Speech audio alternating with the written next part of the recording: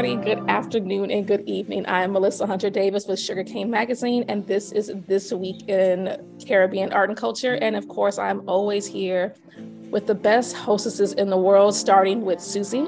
Hi, everybody. Suzanne Fredericks here. Susie Wong presents in Jamaica. And Maria. Hi, I'm Maria Elena Ortiz, curator based in Fort Worth, Texas.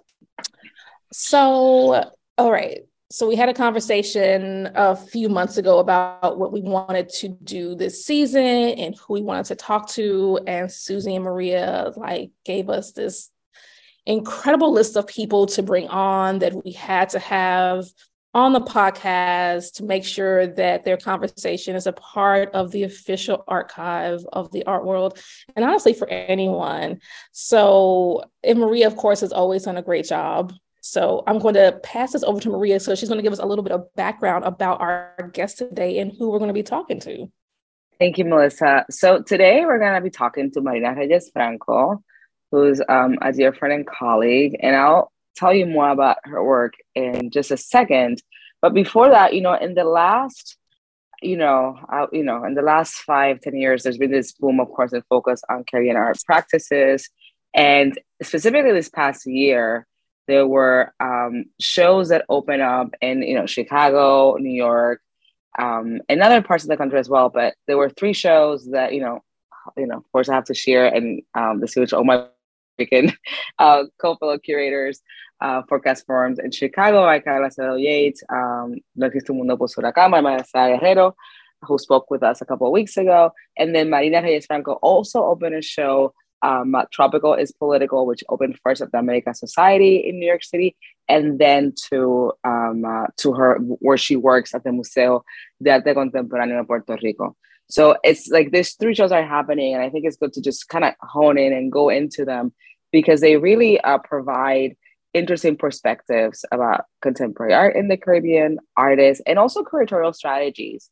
This show is the only one that is going to be shown in New York, the diaspora, but also in Puerto Rico. So that's also, I think, for a lot of us in the field, we always dream of such a conversation. So, but without further ado, I should say, that Marina Reyes Franco is a curator at the Museo de Arte Contemporáneo de Puerto Rico. She received a BA in art history from the University of Puerto Rico and an MA in Argentine and Latin American art history at the IDAES USAM in Buenos Aires, Argentina. In 2010, she co-founded La N, an interim museum and collection. Some recent projects include De Loíza a la Loíza, AMAC en el Barrio, Public Art Commission by Daniel Lin Ramos, Resisting Paradise at Publica, San Juan and Fondé Darling Montreal, What's Your Step, Mind Your Head, IFA Gallery Berlin, the second Grand Tropical Biennial in Loíza, Puerto Rico, Caliban Mac in San Juan, C32 Sucursal Malva in Buenos Aires, and numerous exhibitions at La N. As curator and researcher, she has focused on the work of Esteban Valdez, artistic and literary manifestations on the frontier of political action, and the impact of tourism and cultural production in the Caribbean. She received the 2017 CPPC Travel Award for Central America and the Caribbean and was nominated for ICA 2014 Independent Vision Curatorial Award. So thank you for joining us, Marina. Perhaps we can start with a conversation about what is the exhibition and how did it came to be? Hi, everybody, and thank you, Melissa, Maria, and Susie for the invitation. I would say that the exhibition is it's like at the same time, it's a culmination, but not. It's like a temporary culmination to the research I've been doing over the past couple of years, mainly since 2016, but also I started rehearsing it, I guess, in 2016, and then with 2017 through 2018, I was able to travel around the Caribbean with this travel grant, and I went to the Bahamas, Trinidad, Jamaica, Panama, the Dominican Republic, and of course, I was always thinking about these issues from Puerto Rico. So the exhibition really focuses on artists that I met through during those trips, and I guess you would say that's part of the curatorial strategy of the show and how to edit. But the show really wants to stress the fact that there is a very direct link between the evolution of the plantation economy and the current tourism economy or tourism focused economies throughout the Caribbean, as well as other extractive practices that we can identify in different financial schemes that are prevalent throughout the region, or maybe not necessarily only throughout the region. I mean, shell companies are not exclusive to the Caribbean, but they are identified with the Caribbean. Like tax havens are identified with islands and with the Caribbean, and with like what people can assume are like, just like fragile bureaucracies or democracies that are more prone to being manipulated. But in reality, there are more shell companies and tax havens established in the city of London than anywhere else in the world. So the exhibition really focuses on three areas of action, I would say: the body, the territory, and finance. In the previous two exhibitions that you mentioned, in Watch Your Step, Mind Your Head, and in Resisting Paradise, I started really small. I started with only two artists, Sofia Galleza Muriente and Irene Andres, who's from Ibiza. So there was this interest in only working from one archive that we created together. And then in the second exhibition, it was three artists, two from Jamaica and one, Laisha Johnson and Deborah Ansinger, and JD Minaya, who's Dominican-American and lives in New York. And that mainly focused on the body and like the impact of the tourism economy and the visitor economy on the body and how the body is perceived, especially in racialized bodies. And then this third one really allowed me to work with more artists. So there's 19 artists in the show. And then we expanded to include that financial aspect that I think is so at the forefront of everything that we are being impacted by in the region, and in Puerto Rico in particular, where I live. I was wondering, I mean, that's very interesting. Like, I didn't know that fact about London, for example, but it makes total sense.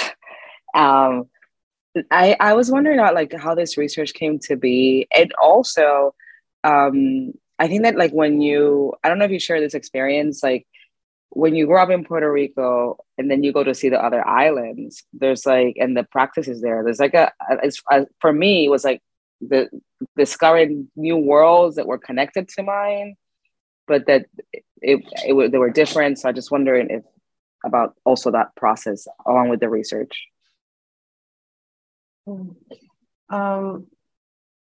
I had to imagine what I would find or what I wanted to find in order to get the money to actually travel. So I was assuming certain things, and it's not that I was incorrect in assuming certain things, but it wasn't like I was jumping to conclusions. It was more like I wanted to, like I assumed that there would be a connection between our experience with the military presence, like the U.S. Navy's presence in Puerto Rico, and the U.S. Navy's presence in Trinidad, mainly in the occupation of the peninsula of Chaguaramas. And I assumed that there would be an even bigger connection to the Canal Zone and the experience of the transformation of the Canal Zone in Panama. So I was making these assumptions because I wanted to justify getting the funds to go there. But there was also, there were some definite links that we could have, that that I wanted to explore and that we were able to explore with the shows and in conversation with the artists. But I guess in some cases, for example, I think that in these cases in particular with the Navy in Chaguaramas and in Panama, the whole reason for Panama existing is the canals, is the canal, is the creation of the canal, and like the how it really benefited U.S. interests. So that was very, I was right, you know. It's like definitely like there was a connection, and there was this like hypothesis proved, you know, obviously. Like there is a connection between their experience and ours. Great. In Chaguaramas, it just felt a little bit more distant. Like there had been this impact, this really like wound in Trinidadian history in terms of like really like they had achieved independence from the UK, but then they had to achieve independence from the US Navy, and get to kick them out. So there had been a lot of yeah, like civil disobedience, like there had been in Puerto Rico with with kicking the Navy out of Vieques, which is an island municipality off the coast of like the main island in Puerto Rico. And so there was this connection, but it seemed more distant in time, like decades away. And what was happening now was that the space was being used in many multiple ways, but there was no like overarching like project about the redevelopment that really that really redeveloped the area to benefit most of the people in the islands. So like, and it just wasn't as prevalent in people's work. So I was making assumptions and trying to, you know, see as time progressed, like what was what worked and what didn't, what connected and what didn't. So what I wanted to do, I mean, I wanted to focus on the post-military spaces, their uses, their meanings, how spaces are signified. And that was the interest in going to these places that I already mentioned. Then there was the financial aspect, which obviously like encompassed Panama as well because of the Panama Papers and, you know, like that fame that Panama has, and also the Bahamas as another tax haven. But we have a relationship. We have all been blacklisted at one time or another by different financial institutions or like conglomerates. So I was interested in seeing like where these companies based, like what is the address in Nassau that that houses like thousands and thousands of shell companies? Where is this located in downtown, and how and how it is so like in plain view? And then right in the front, you'll see this this parade with the I don't know what they are. It's like police, like some kind of orchestra, like police orchestra performing with like leopard skins, draped in leopard skins and performing for the tourists. Like this whole scene was just like kind of insane. uh, but I think I lost track of the question, honestly. But but what I wanted to do was like by making assumptions and establishing connections, it was like seeing where we connected and where we didn't. Like I can only say like what I've felt and seen in Puerto Rico, and then I wanted to see how that was how that correlated to what was going on in the other places that I was interested in. The way that I chose them was because they had like this kind of Venn diagram of interests that overlapped issues that I saw happening here as well, in terms of displacement, in terms of gentrification, the resignification of spaces, and how there is this like kind of layering of history in the same sites, but that layering often serves to obscure certain histories and the histories of certain people. And then other narratives are highlighted and commercialized or made up. So who are the artists that are in the show? And, I know that, you mentioned 19 artists, so we probably could not go through all the works, but perhaps some highlights that kind of speak to these ideas that you just described. Yes, I think from Puerto Rico, there's Gillo Tirado and Sofia Gallizá. I think that their relationship, there is a relationship between their works because they both address this kind of nation building moments at the end of the 40s, the tail of the 40s and the beginning of the 50s. Gillo's work is a neon, and it says Caribe Hostil, like hostile Caribbean, but it's in the style of the font is in the style of the Caribe Hilton's logo. That hotel was established it opened in 1949, and it was really a government enterprise. Like it had the name Hilton, but it was leased to the Hilton. But it was actually commissioned. The building itself was commissioned by the government. So there was this interest in establishing a relationship between tropical modernist architecture and design, because it also, there was the building, but they also commissioned furniture and other things.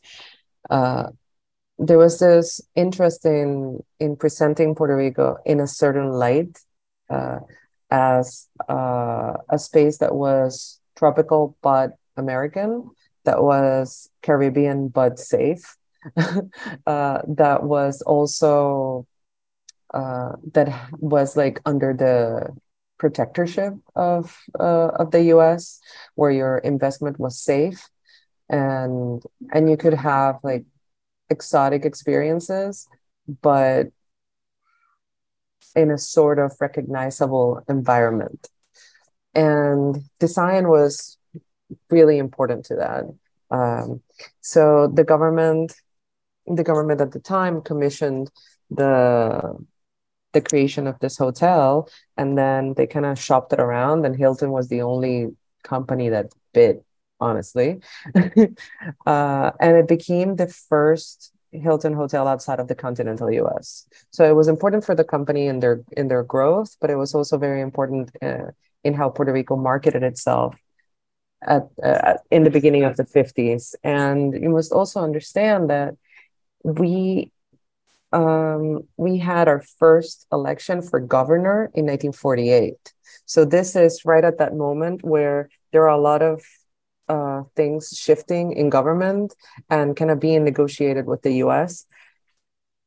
And that negotiation kind of, culminates in the current constitution, which was ratified in 52. But this also coincides with a moment of like a lot of civil unrest. So there was an pro-independence uprising in 1950 as well.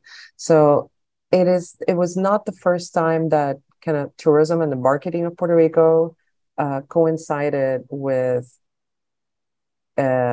just like violence and political violence and death and etc. So there was this very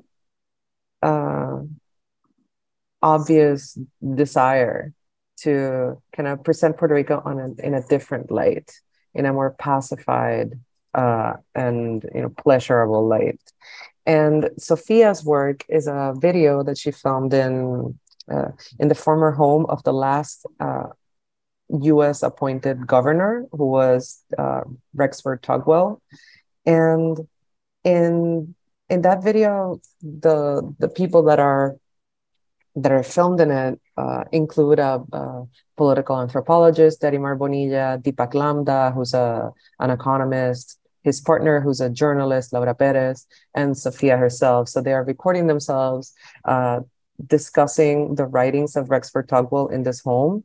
But the only way that they've been able to access this home is because it's on Airbnb.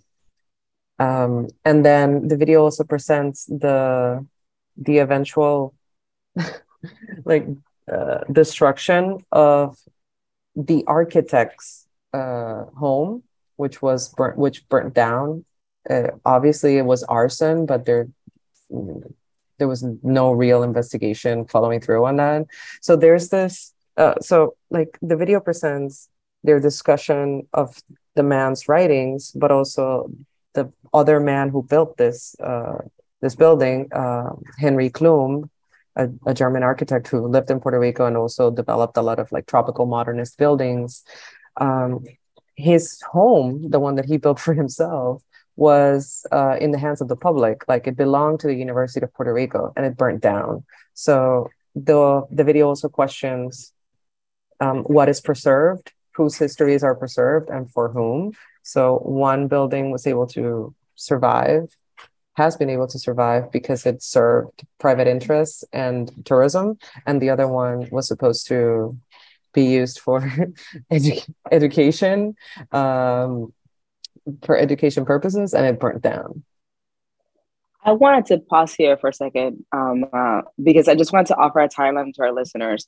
You know, Puerto Rico was part of a Spanish was a Spanish colony until 1898, and then it has American appointed governors until which year, Marina? Like the 40s, I guess.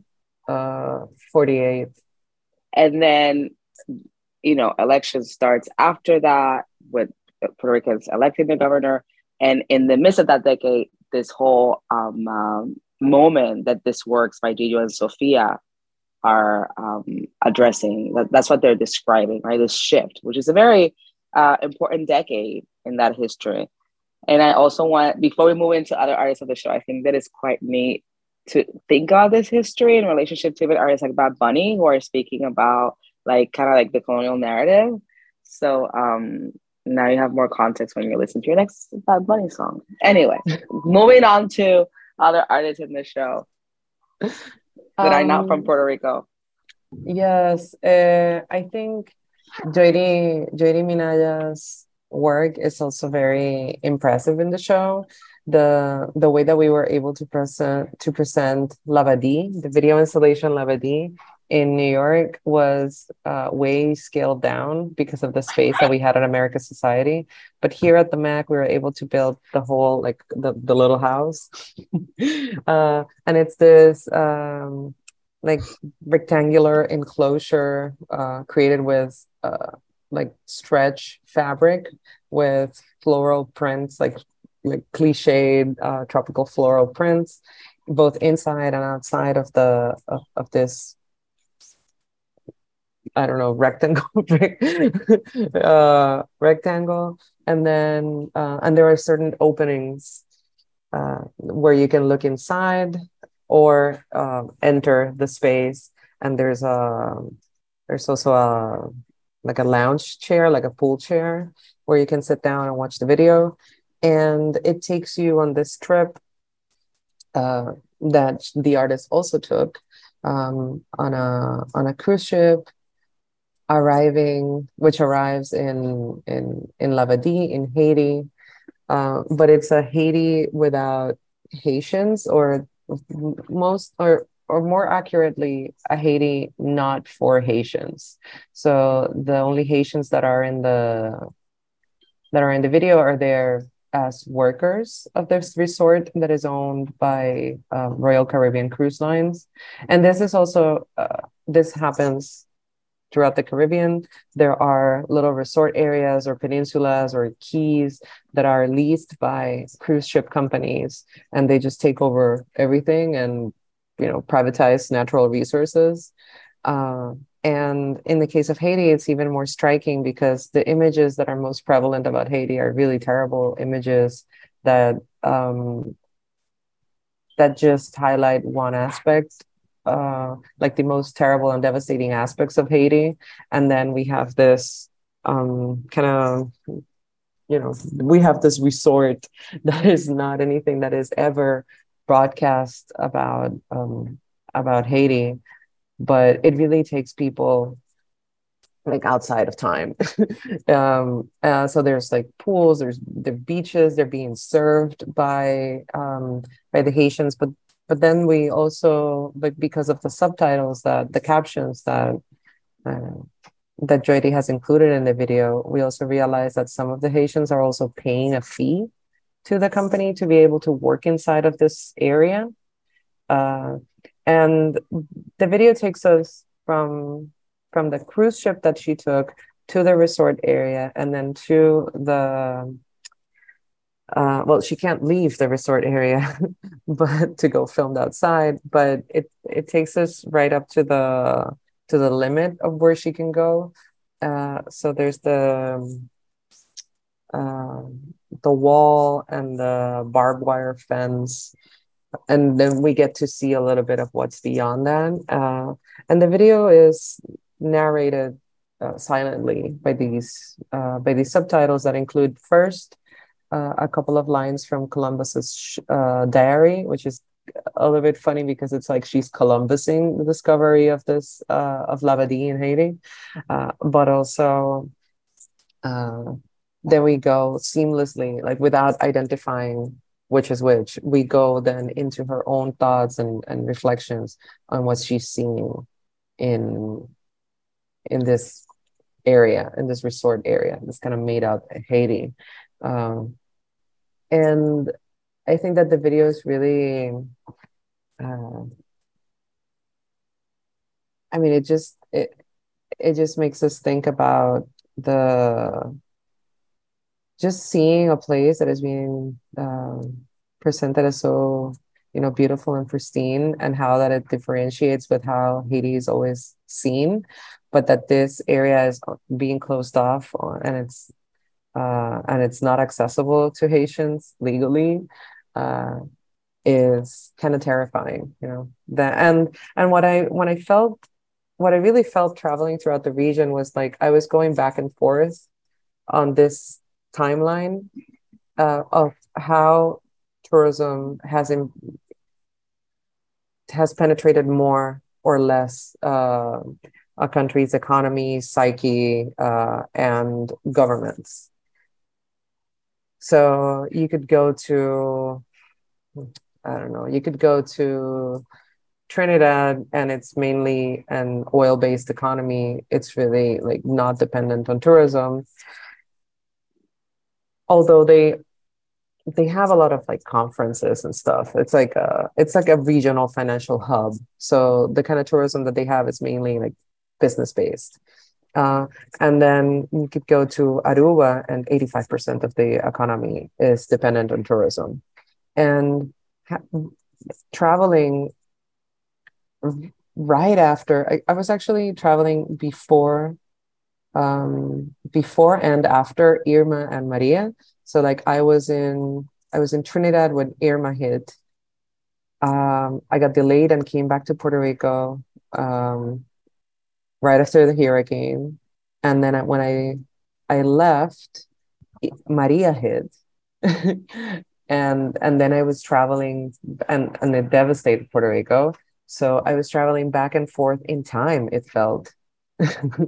Yeah. Because like I was coming back home and I didn't have electricity or anything, and then because I already had the tickets and I didn't lose them, so I was traveling abroad and just being like in the modern world again. But there was this feeling of wow, like if like there has been this emphasis in the last couple of years, actually since 2014, I would say, there's real emphasis on developing the visitor economy in Puerto Rico.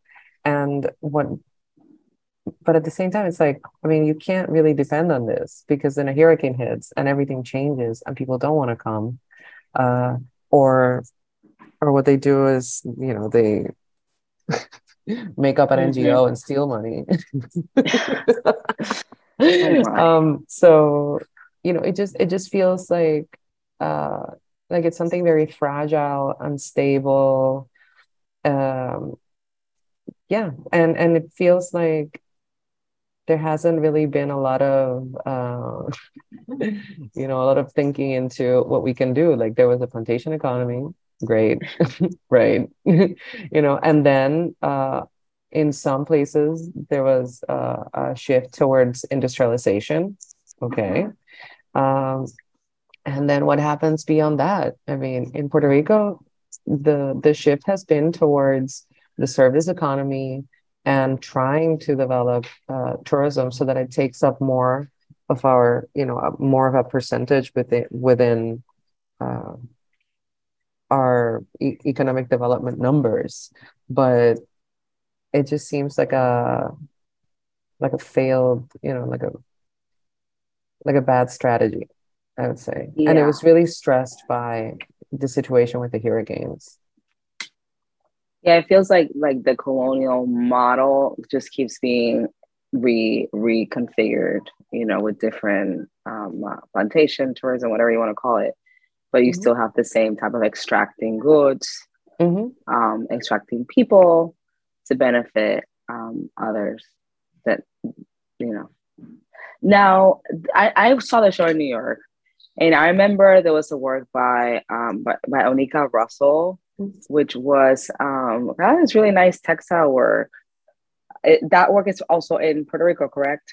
Yes. That's one of the 4 commissions that we did for the show. Sophia's was also a commission. Dalton Gata, a Cuban painter who lives in Puerto Rico, we also commissioned a painting. We have another commission by Ricardo Cabret, who did a digital work. So it's a sculpture, but it's also JavaScript based. I'm trying to think of the other one. And then there is Anika's work. And when I spoke to her, she was one of the artists that I knew I wanted to meet, and we had been in touch through Instagram, email, etc. So I knew of her work, and I wanted to meet her. So we met in Jamaica, and we've been in contact ever since. But I also wanted to see not just what she had available, but what she was thinking about. And she told me that she was developing these banners, hand they were hand woven, and they were bigger, but she had this idea of making them making smaller ones and having different variations of the banners as a kind of an alternate souvenir. So she was really she remembered some souvenirs that she saw that she remembered from the 1970s, and there were these kind of velvet wall hangings that people would have. She said that people would have them at home as well. So this was something that was kind of also souvenirs that were also being consumed by locals. And she kind of wanted to strike back at the souvenir industry where things are, reproduced elsewhere and kind of forced to be local with a label or just a name. So it's kind of striking back at the same shit, different island t-shirt, basically. and the kind of cliche souvenirs. So through this work and through another more recent work that is also this deck of cards, she has been thinking about creating different types of souvenirs that present other narratives, and that can also be conversation pieces that can be that can interrupt the usual thinking around souvenirs or around the place. So the wall hangings include drawings that are taken from some of her animations or previous or other works, earlier works, and then they are accompanied by certain words that can be thought-provoking words, exotic or island, fantasy, love. I think love. I don't remember now. I think there's like I five think there different was something about iterations. love. Yeah. Yeah, and also that makes, yeah, because that makes sense. Because something that would always come up in conversation, not only and in my experience as well, in the Dominican Republic and in Jamaica, is that, and of course that doesn't exclude Puerto Rico at all, but it was the interest in like the girlfriend experience or the boyfriend experience and the sex tourism, like Yes. what people want to experience when they go to these places, when they come to our islands, like what is in their head. Yeah. I mean, tell me about it. Right. I just came back from a trip to Baja, and in the airport they had a pharmacy that you can go in and buy Viagra and all this other like pills.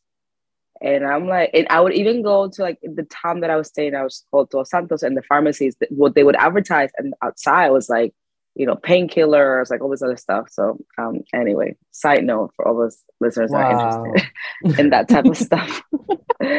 um, but yeah, no, sex tourism is a thing. I mean, Cuba, for God's sake, like, you know, anyway. Yeah. So I think that all relates to the work in a way, like fantasy, island, love, it really speaks to that. But also there was something else that I was really interested in in her work about, like, I really I was interested in the commission, and making it possible to commission the work, because not only because of the narrative of the work and what the work is about, but also how she made it. So she really wanted uh, to establish a relationship with a local manufacturer in Kingston, so that this could contribute to a local economy and like another woman's enterprise, basically. So the work has the possibility, because it's not handmade, it is machine woven.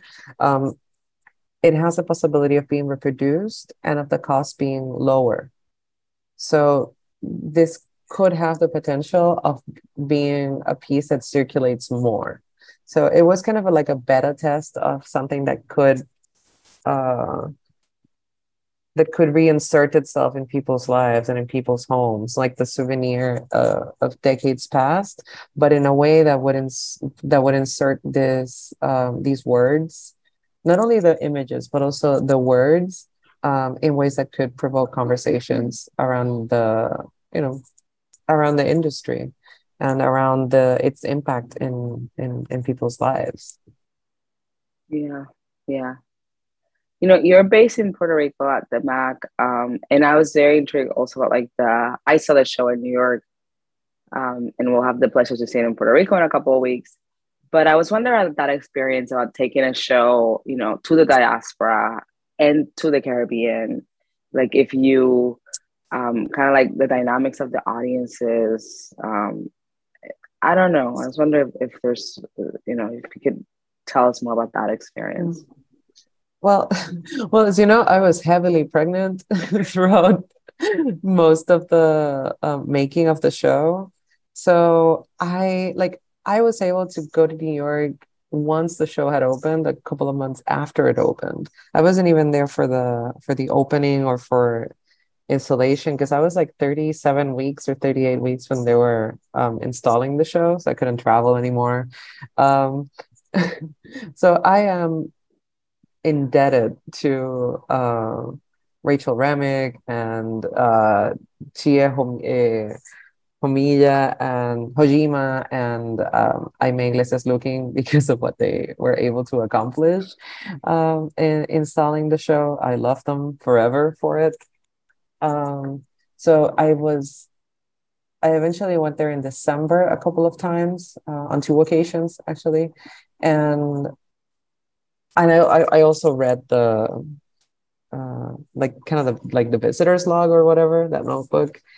I think it really hit a nerve with Puerto Ricans and Dominicans. I think that was a nice audience that the show had there, and I think that there are certain issues that sometimes when you're in the diaspora, where you are away from your, from your place of origin, you can see some things more clearly. You're not as like clouded by your everyday life, or the things that you have to do, or the hustle that you might have to, engage in. So there is this kind of, and I think that also affected, how I see this, because I didn't live in Puerto Rico for a long time. And when I came back, like I lived in Argentina and in Chile and Argentina from 2008 till 2014. So when I would come back to Puerto Rico, I would be kind of not, I mean, not super shocked, but definitely there was a period of like of culture shock, of seeing how things were changing, how neighborhoods were changing. The kind of like real estate speculation was really intense, and what the narratives were, and what was being pitched as public policy. So because I had that outsider's view, I kind of outsider insider perspective, I think that put me in a position to kind of analyze a little bit from afar, but at the same time having like insider's knowledge. And I think that's something that other people in the diaspora can identify with. And but I wish that I had more contact with other people who had been seeing the show. I think that we got like really nice we got really nice feedback during the visits, but mostly during the talks. And but that's as far as I could go, like I didn't have the opportunity to give a lot of guided visits or like engage with a ton of people. What I did like was that someone who wrote about the show, I've never met, I have no, like, that was really nice. I think it was a review by Johanna Fateman, and it's a critic that I've never met, that I never gave a guided visit to, nothing. And I think that it was successful in the sense that, she got it. Like she got what the what the work was about and what the project was about. So that felt really, that was really rewarding at the same time. But I think so. So what about now in Puerto Rico? But yeah, like now in Puerto Rico, I think that people are like, a lot of the people that are seeing are tourists, to be honest. Like during the week, there are a ton of tourists. And then I think that more during the weekends, like Puerto Ricans come. So it's an interesting mix. I'm not sure if they are a beneficiary of the tax incentives, but I was walking around the neighborhood last week, and an American came up to me and she was like, "I loved your guided visit. Thank you so much. It's so important what you're doing." It's like, are you one of the people that are that are cashing in or like not paying taxes here? So I don't know. It's an interesting situation. I think that the show couldn't have happened at a more like pivotal moment in terms of the problems that we're seeing. I mean, sadly, it's like it's very timely, sadly. That's the situation. I mean, there have been a lot of protests. Actually, there was a security guard who shot a protester, and a private security guard, because they were protesting an illegal private development on top of a cave. Like literally, it's this building that they built without permits on top of a cave. It's just insane the way that some just like some business people are so crazy. Yeah. And they're just like without scruples, you know. So there's a lot of things that are being done without permits or with like really sketchy permits, and there has been a lot of activism historically, but even more so now, because we feel that there is this urgency uh, in trying to keep our beaches and our natural resources accessible. Yeah. Yeah. I have a question, Marina. After doing research for this show and mounting the show, what can we expect from you next? Are you building off of the work from this particular exhibition, or have you decided to move in a different direction and explore different ideas? Yeah, thank you for that question. It's something that it's very like top of mind, definitely. I am I will struggle, but I am doing research to write a longer essay. I mean, there's an essay in the pocketbook that we published with America Society, but that one, it's not like it goes super deep into the works, because then in the pocketbook, like there's individual artwork texts. So that essay is more like kind of like a general framework, uh like um more like it speaks more to the like general theoretical framework for the show, and then there's the artwork commentary, right?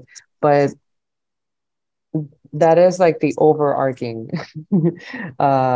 theoretical framework. What I want to do now, what I committed to doing in the next few months, more importantly, is write an essay that goes deeper into like Puerto Rican art history in like what different manifestations of like kind of anti-tourist cultural manifestations or anti um, tourism industry uh, cultural manifestations there have been here. And I guess the earliest that I've been able to find, it's a book that was published in 1846 that gathers stories from the Depression era. Basically, it's like 30s to up until the 40s. And it's by Emilio Belaval, and it's called Cuentos para fomentar el turismo, stories to encourage tourism. So it's very ironic.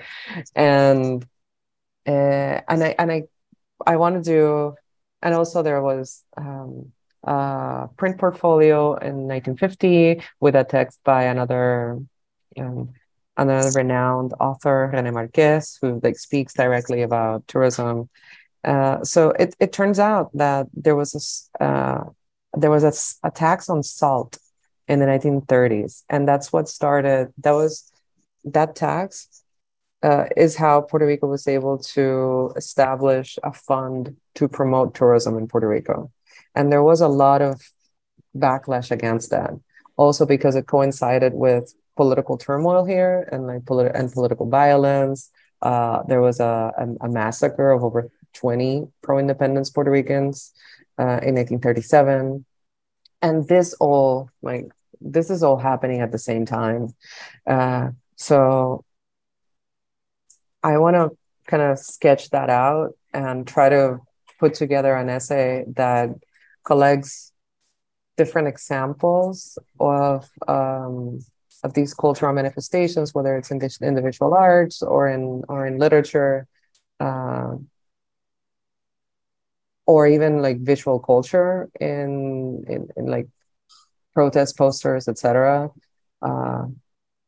that speak to that resistance. So I'm trying to accomplish that for June. Yeah, and yeah, that's what's happening. This definitely could be. I mean, that could definitely be a show as well. but I was challenged to do it from like an art historical um, perspective. So I'm gonna try to do that. I have to now. And then there's another project that I've been that I'm working on that is not like super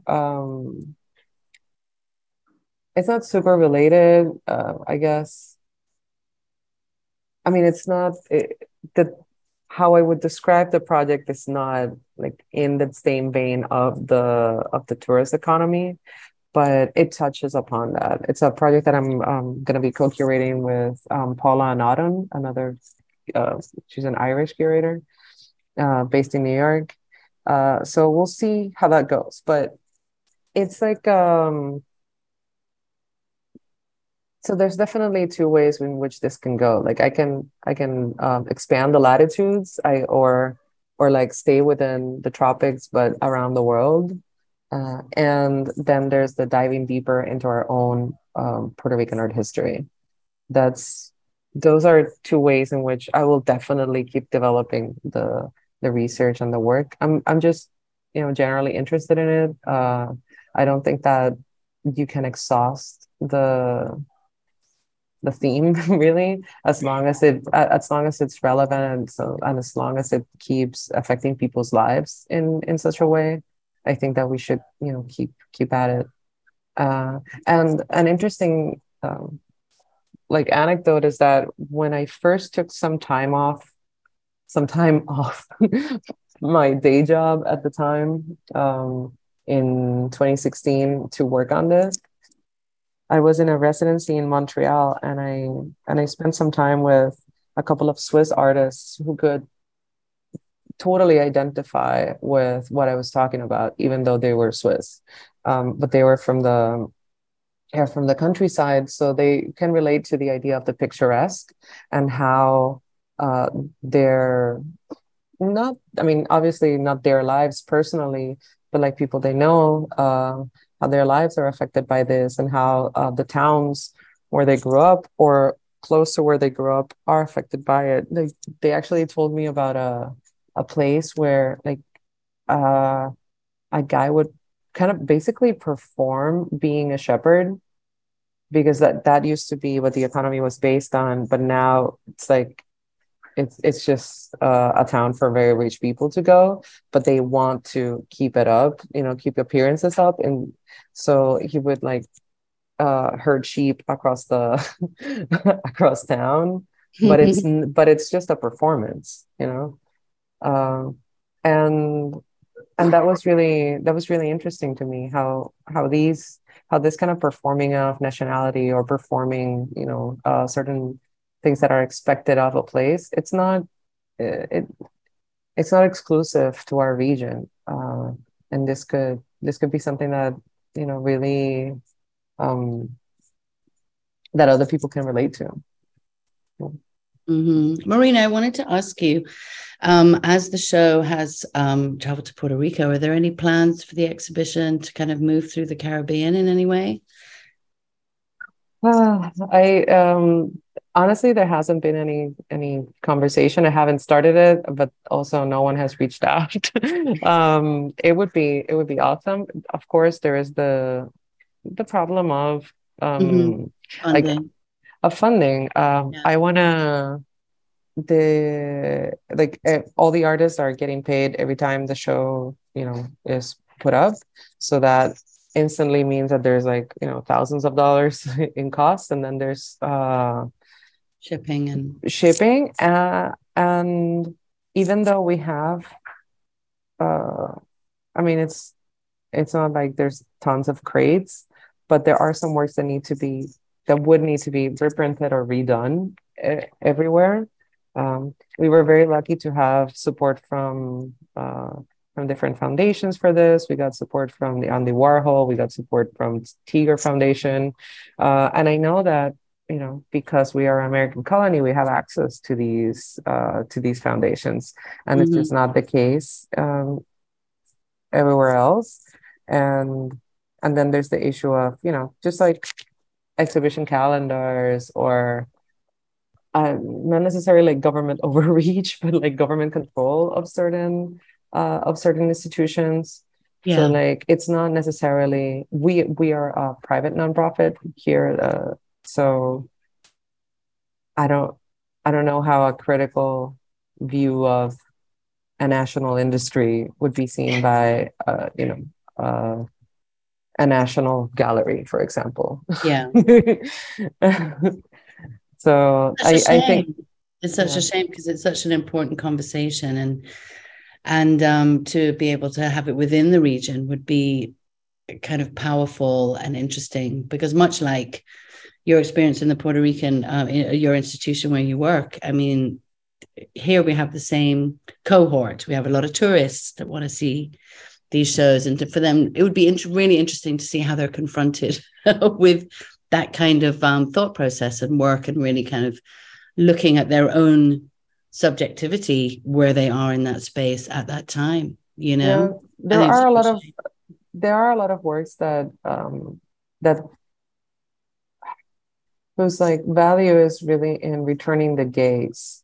I can think of like Gladys Gamby's work in the show, with her piece Insurgés, or some like two of the prints that we included in the show by Yoeri Minaya, and Dalton Gata's painting. It's called Beware of El Chango. It has this like bird man looking straight at you, and it's kind of this defender of the territory in a kind of beautiful but also menacing way. And and actually Dalton and Gladys's work is like at the end, like how the show ends. So it's kind of the feeling that you get in the end. So yeah, I mean, I can definitely see how this would, be very relevant in other places. It's just an issue of paying for it, you know, interest and paying for it, and like having the available space. And it's an issue, like I really don't know where else, like for example in the Dominican Republic, I don't know where else I would go that's not Centro León, because I know that at the where else, like Museo Arte Moderno, Museo Arte Moderno, like with the Dominican government, I don't know if they would if they would be interested in something that critiques their own actions. That's an issue with or the I don't know. But at least for now, people can tune into this conversation, and from here continue to have those critical conversations and access the work and access the exhibition, because this is like we've been like you said, these are themes that are important to the entire region, and that also connects to other parts of the world that are dealing with similar dynamics in terms of the history of colonialism and its relation to tourism. So how it is a continuation, really. There has been interest for the show to travel back to the US.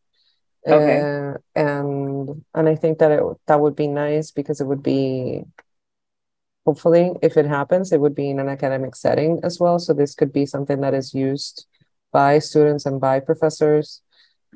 So fingers crossed that it happens. And also because there are big diasporic communities around those campuses as well. So we'll see.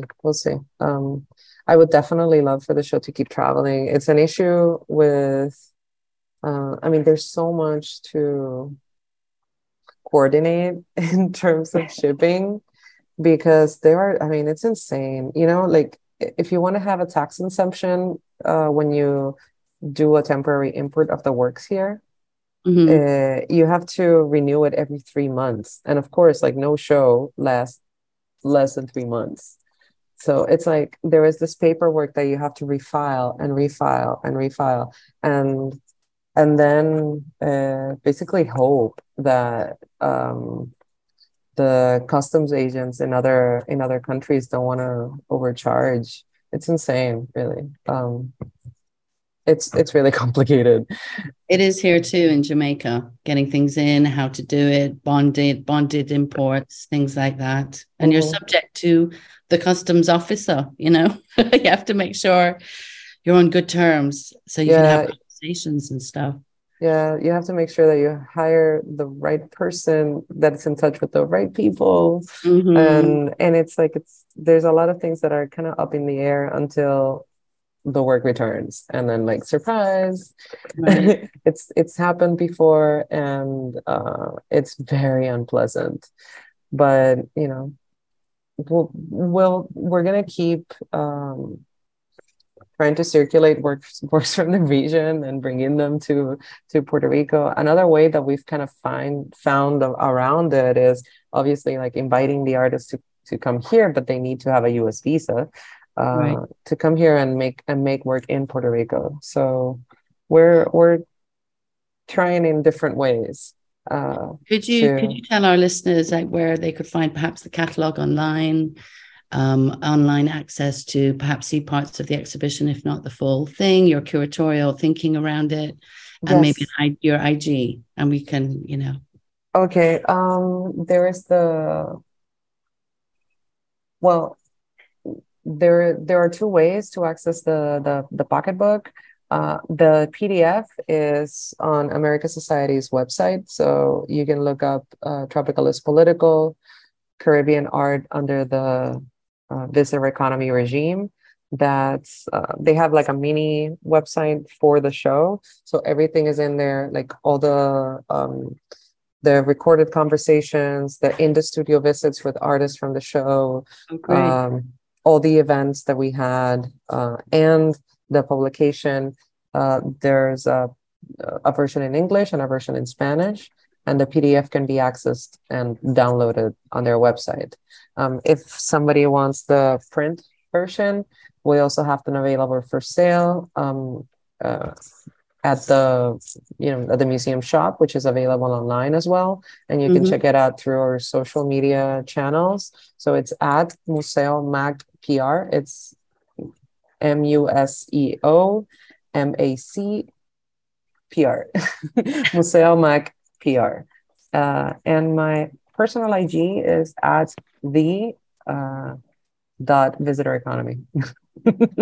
Thank you. Marina, thanks so much for being with us today and sharing your work and the exhibition, and congratulations on getting it to Puerto Rico. And let's hope it can travel elsewhere despite all the challenges that we all are quite familiar with. Yes. Thank you. Thank you for joining us. Yeah, no, thank you for the invitation. It's great to be able to share the work, and I want everybody to come see it, or I don't know, if somebody listening wants to take on the show, let me know. Yes. And by the way, for our trustees that are listening, board members, are those who have the means to be a part of these exhibitions. If you are interested in making sure that your region gets any of the exhibitions by any of the curators who come on, or honestly, the ladies who are already on This Week in Caribbean Art and Culture, because they're pretty fabulous themselves and they do lots of work.